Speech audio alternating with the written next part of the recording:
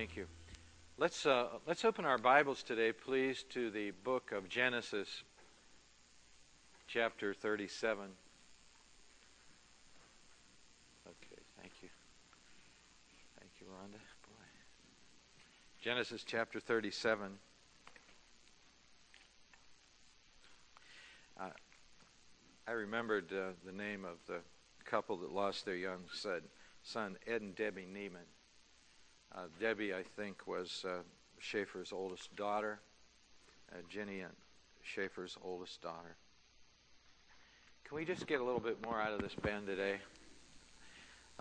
In Genesis chapter 37, I'd like to talk to you this morning about Joseph, the father's favorite son, from pain to glory. You know, whenever you get stuck in the Old Testament like we are right now, it's hard to get out because every one of these biblical characters have so much for us today to learn from their lives, and especially Joseph. We're going to begin reading in verse number 1, Genesis 37:1. Now Jacob dwelt in the land where his father was a stranger, in the land of Canaan. We've been talking to you these last few weeks about the land of Canaan. Abraham went there. God says, listen, I'm going to give you that land. And they've been trying to hold on to it ever since. Verse number 2, this is the history of Jacob. Joseph, being 17 years old, was feeding the flock of his fathers, and the lad was with the sons of Bilhah, the sons of Zilpah, his father's wives, and Joseph brought a bad report of them to his father. It's interesting, as we read through these verses, I want you to think about the life of Jesus, because Joseph's life and Jesus' life parallel each other. Actually, J. Vernon McGee said there are at least 30 different points of connection between the life of Joseph and the life of Jesus.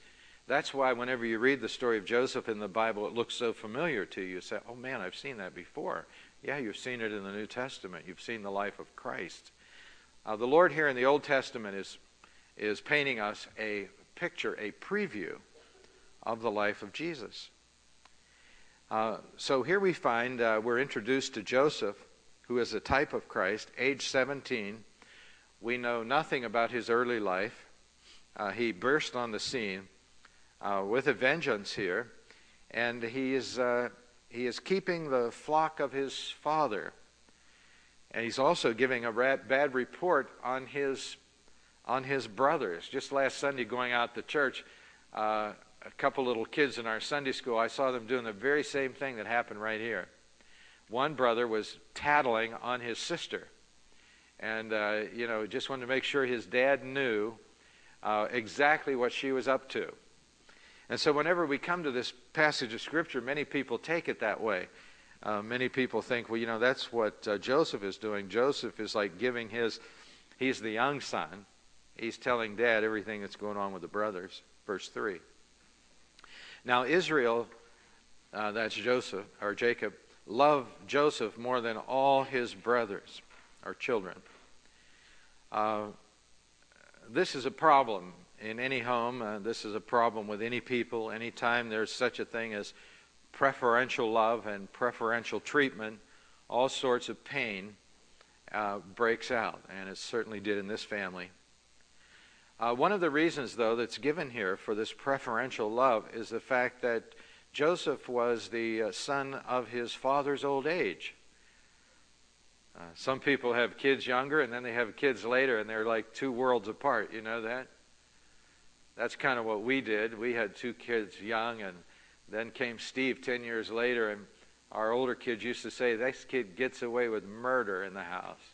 I mean, you would have killed us. If we would have been dead in the tracks if we would have done what this kid does. And so there is a difference at the age when people have children.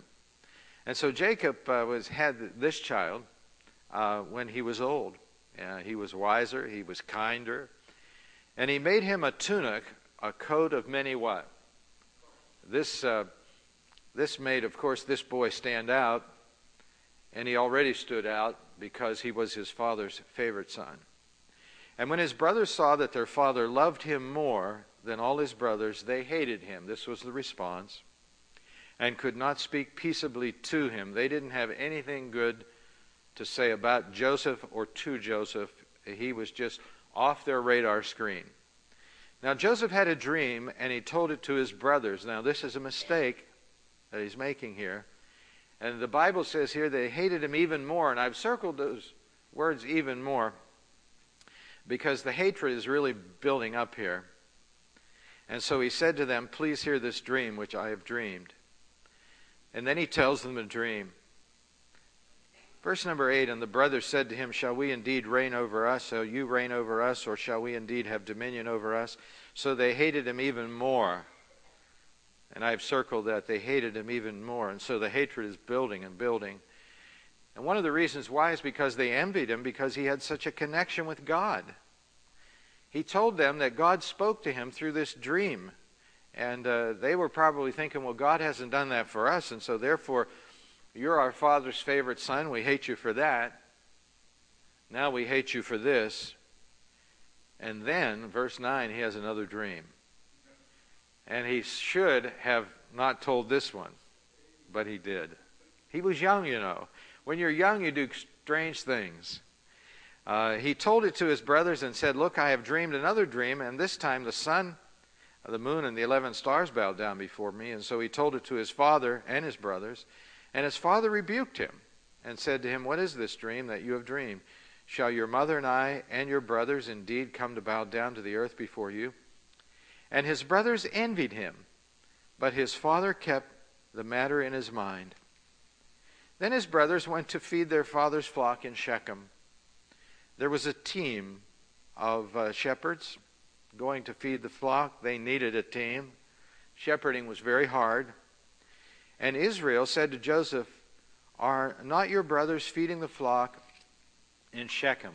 Come, I will send you to them. And he said to him, Here am I. Then he said to them, please go and see if it is well with your brothers and well with the flocks, and bring back word to me. So he sent him out of the valley of Hebron, and he went to Shechem. You know, as much as Jacob loved Joseph more than the other sons, he still loved his other sons. Joseph was just on another level. And so he was concerned about his other sons that had gone to keep the sheep up in Shechem. Verse 15. Now a certain man found him, and there he was wandering in the field. And the man asked him, saying, what are you seeking? And he said, I'm seeking my brothers. I hope as we've been reading through this, you've been running the parallel in your mind of Jesus seeking his brothers whenever he came into this world. That was his mission, you remember? He went out wandering from place to place, town to town, seeking his brothers. And verse 17 says, and the man said, have they departed from here? For I've heard them say, let us go to Dothan. Look it. So Joseph went after his brothers and found them. There's much more to this story. Every time I read the story of Joseph, it kind of moves my heart because we could title it, Why Bad Things Happen to Good People. One of the best characters in all the Bible is Joseph. I challenge you to try to find something said negative about him. He is one of the most perfect types of Jesus in the Bible. We could title this passage of Scripture, The Son Who Lost Everything to Save His Family. Whenever I read about Joseph, I'm just really in awe at the tremendous character that he was, the depth of his person, the power of his staying ability. Do you know that 1/4 of the book of Genesis is about Joseph? And one commentator said, the reason why he thinks 1/4 of the book of Genesis is about Joseph is because Joseph's life exemplifies, now listen to this, Philippians 4:8, listen. Philippians 4:8 goes like this, finally, brethren, whatsoever things are true, whatsoever things are honest, whatsoever things are just, whatsoever things are pure, whatsoever things are lovely, whatsoever things are of good report, if there be any virtue and if there be any praise, think on these things. You know, God wants you and me to think on things that are good, virtuous, and great. He wants us to keep those things before us. And the commentator said the reason why Joseph takes 1/4 of the book of Genesis is because God wants us to see Joseph because he exemplifies all those things that we should be looking at. Now that makes sense to me. Now, who is Joseph? Joseph is the 11th son of Jacob. I tell you, he had a whole fleet of kids. Jacob, his father, lived on his own terms. He tricked, remember, his brother Esau. He stole his inheritance. He stole the blessing, and then he, remember, went to Laban. And then he was tricked by his father-in-law Laban. And you know that old saying, what goes around? Yeah. The Bible states it this way, be not deceived, God is not mocked, whatsoever a man soweth, that shall he also what? If you reap friendship, you get what? Friendship, right? If you reap gossip, you get what? Gossip. It all comes back, doesn't it? There's a strange way. If you reap blessing, you get blessing. If you reap cursing, you get plenty of that. And so that was Joseph. Joseph actually had two lives. His former life. I've heard people around the church saying every now and then, oh, that was my former life. I don't go back there. I want to leave that back there. But you know, the former life oftentimes kind of nips at us at our heels. You know that? You know, we're trying to live the current life, the new life, and we're kicking the old life away. Well, that's what happened with Jacob. He had a few bad habits that he brought into his current life. One was favoritism in wives. He had a plurality of wives, which was certainly not a good thing. He had his favorite wife, and he had his favorite son.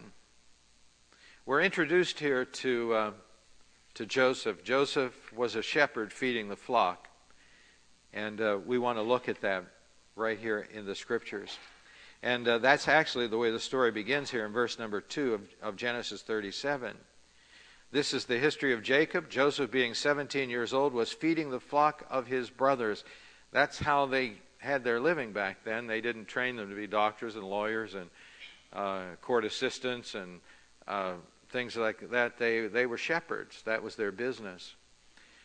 Jesus, too, was a shepherd. Remember, he said in John 10:11 this. Let's read it. I am the good shepherd. The good shepherd gives his life for the sheep. Now, in the story of Joseph, that's what we see. He's going out there. He's a shepherd. He's going out to find the other shepherds, his other brothers, watching the sheep. And I'll tell you, in that environment, it was very dangerous. There were robbers, there were bandits, there were beasts. And a shepherd had to be willing, actually, to give his life. But Jesus took that, of course, one step farther. He was willing to give his life for another flock, and that was the flock of which most of us in this auditorium are a part today.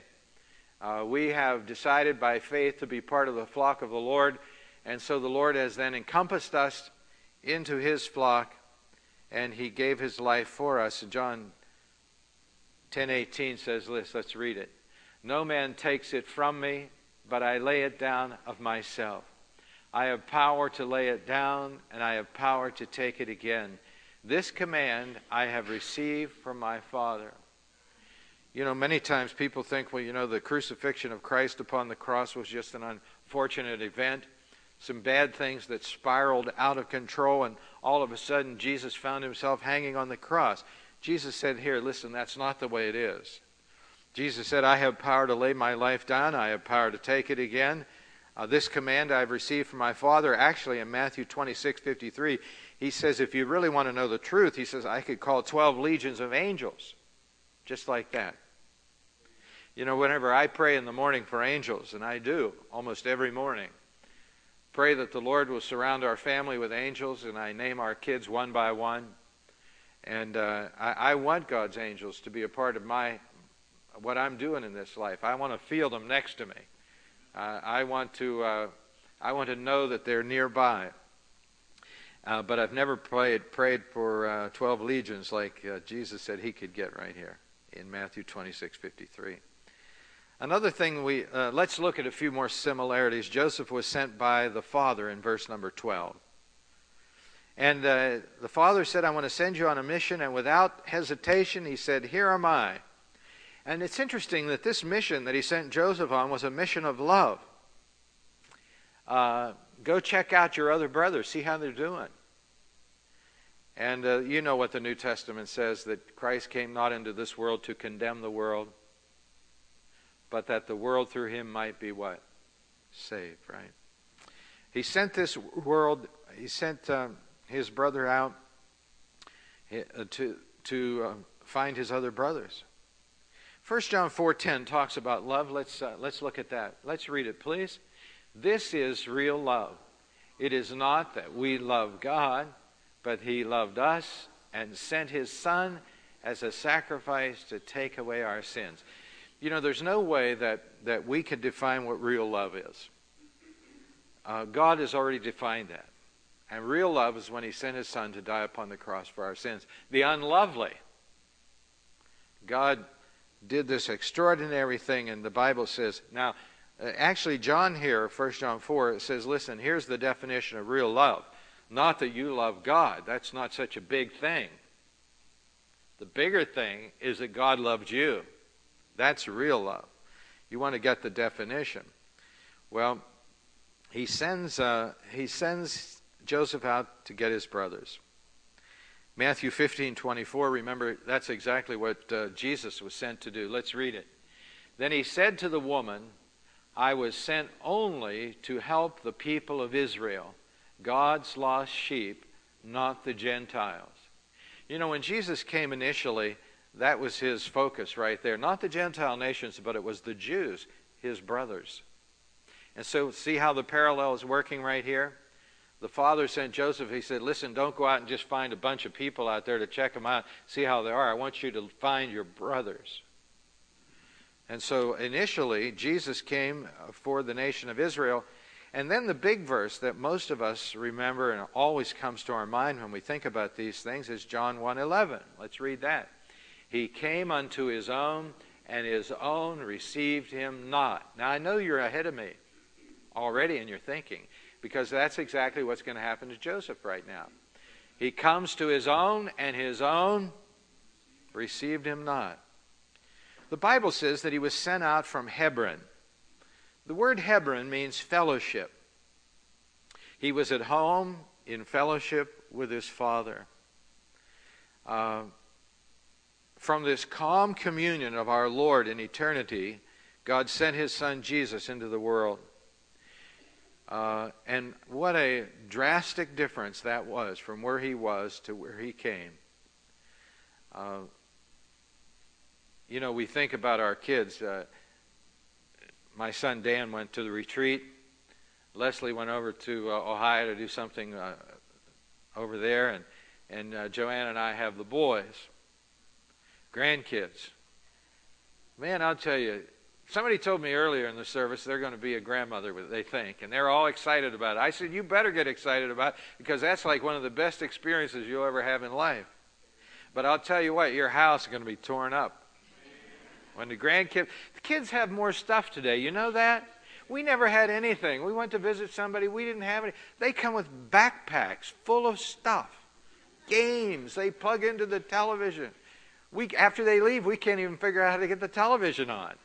You know, it's like, we can't, they mess with every gadget. It's incredible. But, boy, it's so much fun. Yesterday, I was a soccer mom.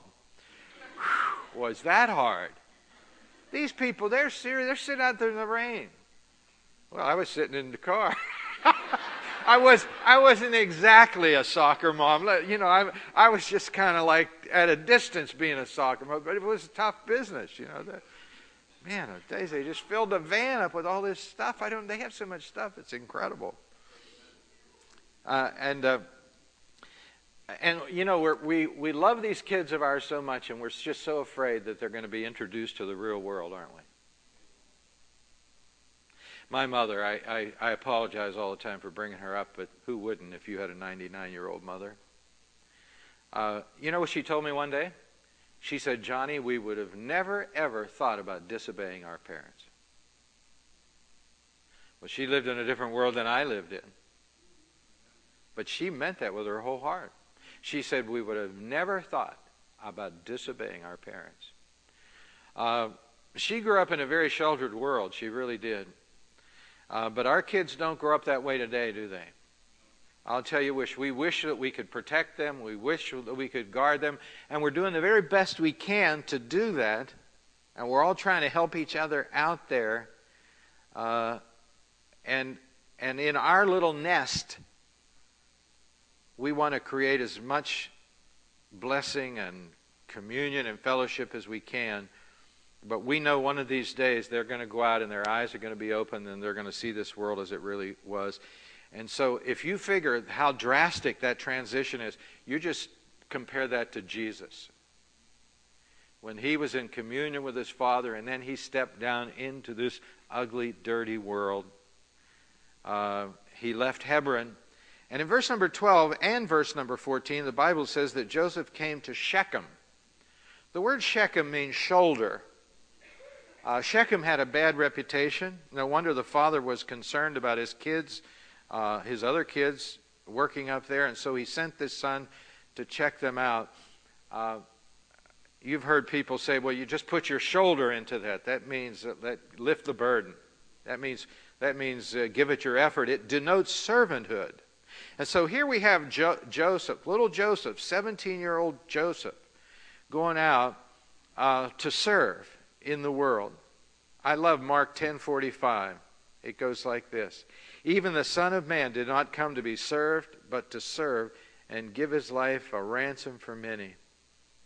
I find it interesting in verse number 15 here that he is wandering in the field.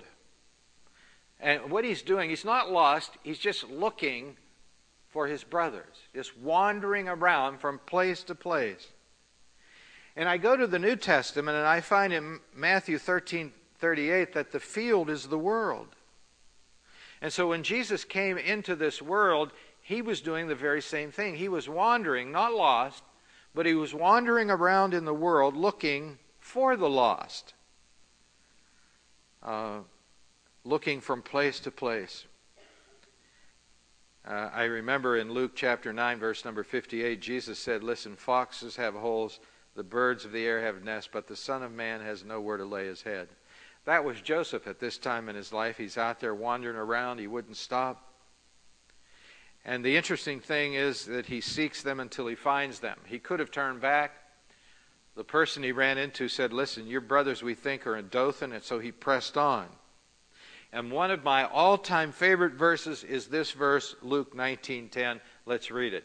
For the Son of Man has come to seek and to save that which is lost. I'll tell you, that was the mission of Jesus right there. Jesus was seeking to save the lost. You know, I know that God doesn't wake up in the morning like we do, but if he did, the very first thought that would come to his mind is the lost. That's what would be on God's mind.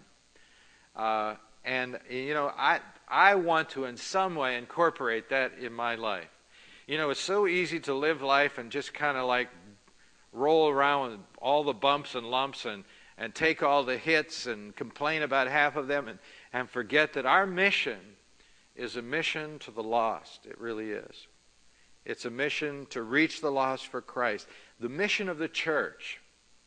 I want to encourage you to love the church. Every now and then I bring up my little church that I was raised in next to Langley High School in the Sheridan section of Pittsburgh. I don't even think it's open now. But whenever the subject comes up, I tell people, listen, it's open. It's just opened here. That's all. Just move. That's all. But that little church didn't have anything going for it except its faithful Christians. Just had a little group of people that loved each other and loved the Lord, and they couldn't put on a program if they tried. But they had the best program going in town then. They had God, and he was there, and he was working, and those little kids in that Sunday school gave their life to Christ. And that's what this church is about. That's what this church is about. Don't ever be embarrassed to give your life for the church, because listen, some church somewhere reached you with the gospel.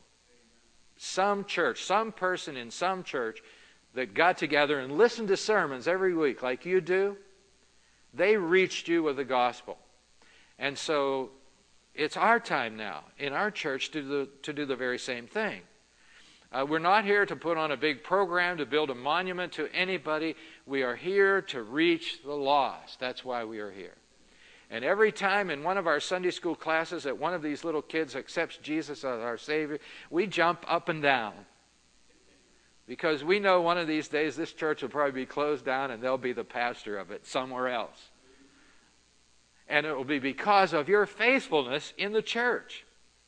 Those people were always faithful. How I used to give those people such a hard time as a kid. I guess I'll have to apologize when I get to heaven. They'll probably ask me the first thing for that apology.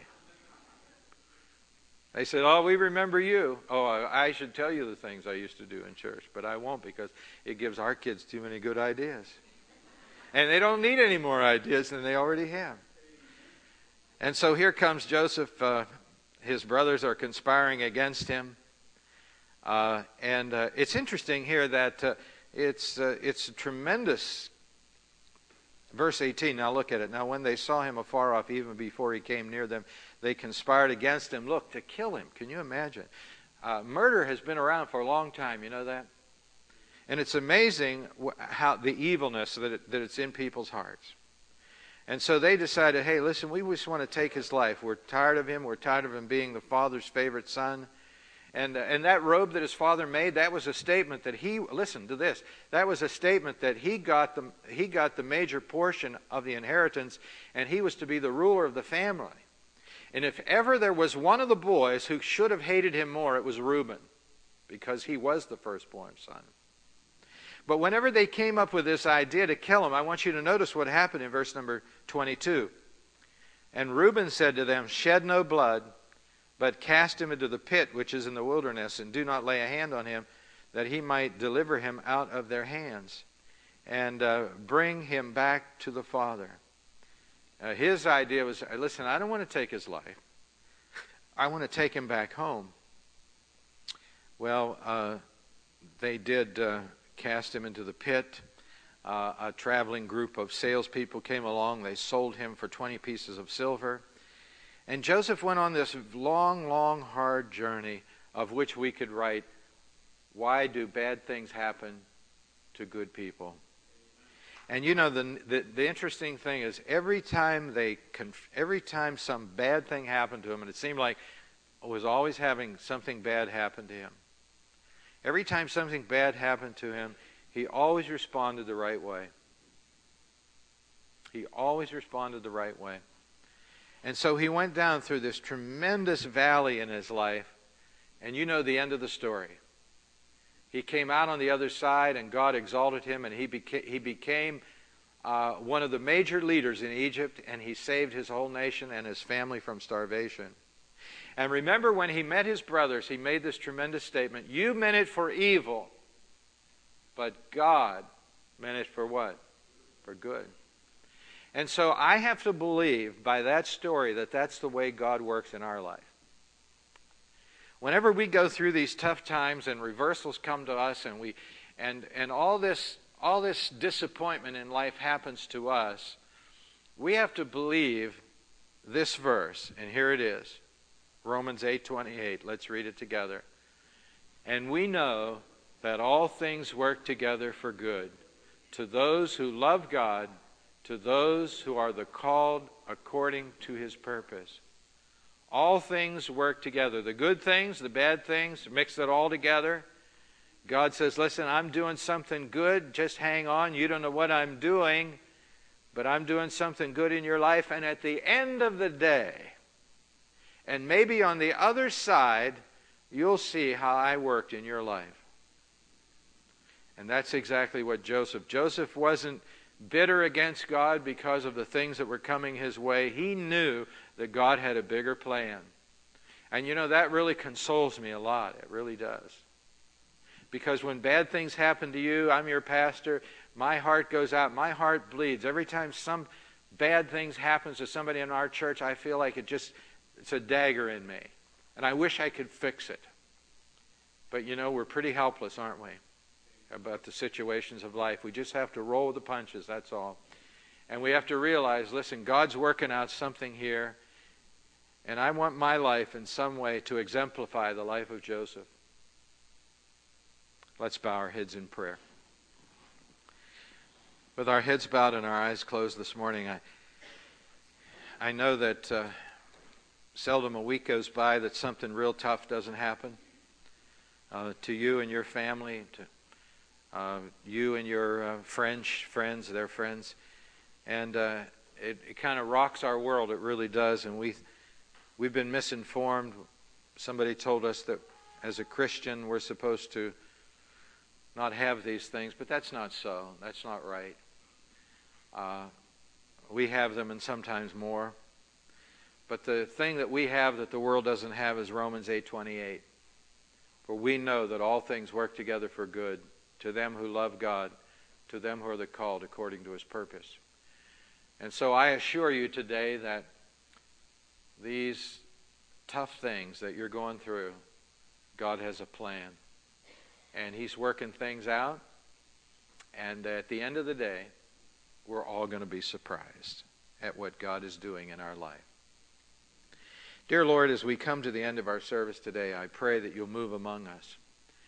I pray, Lord, that you will bless us as we have the invitation. For those in our church that would like to come and pray or make a decision to be a part of the church or to present themselves for baptism or whatever's on their heart, I just pray that you'll give us freedom to do that this morning as we give this invitation. In Jesus' name we pray. Amen.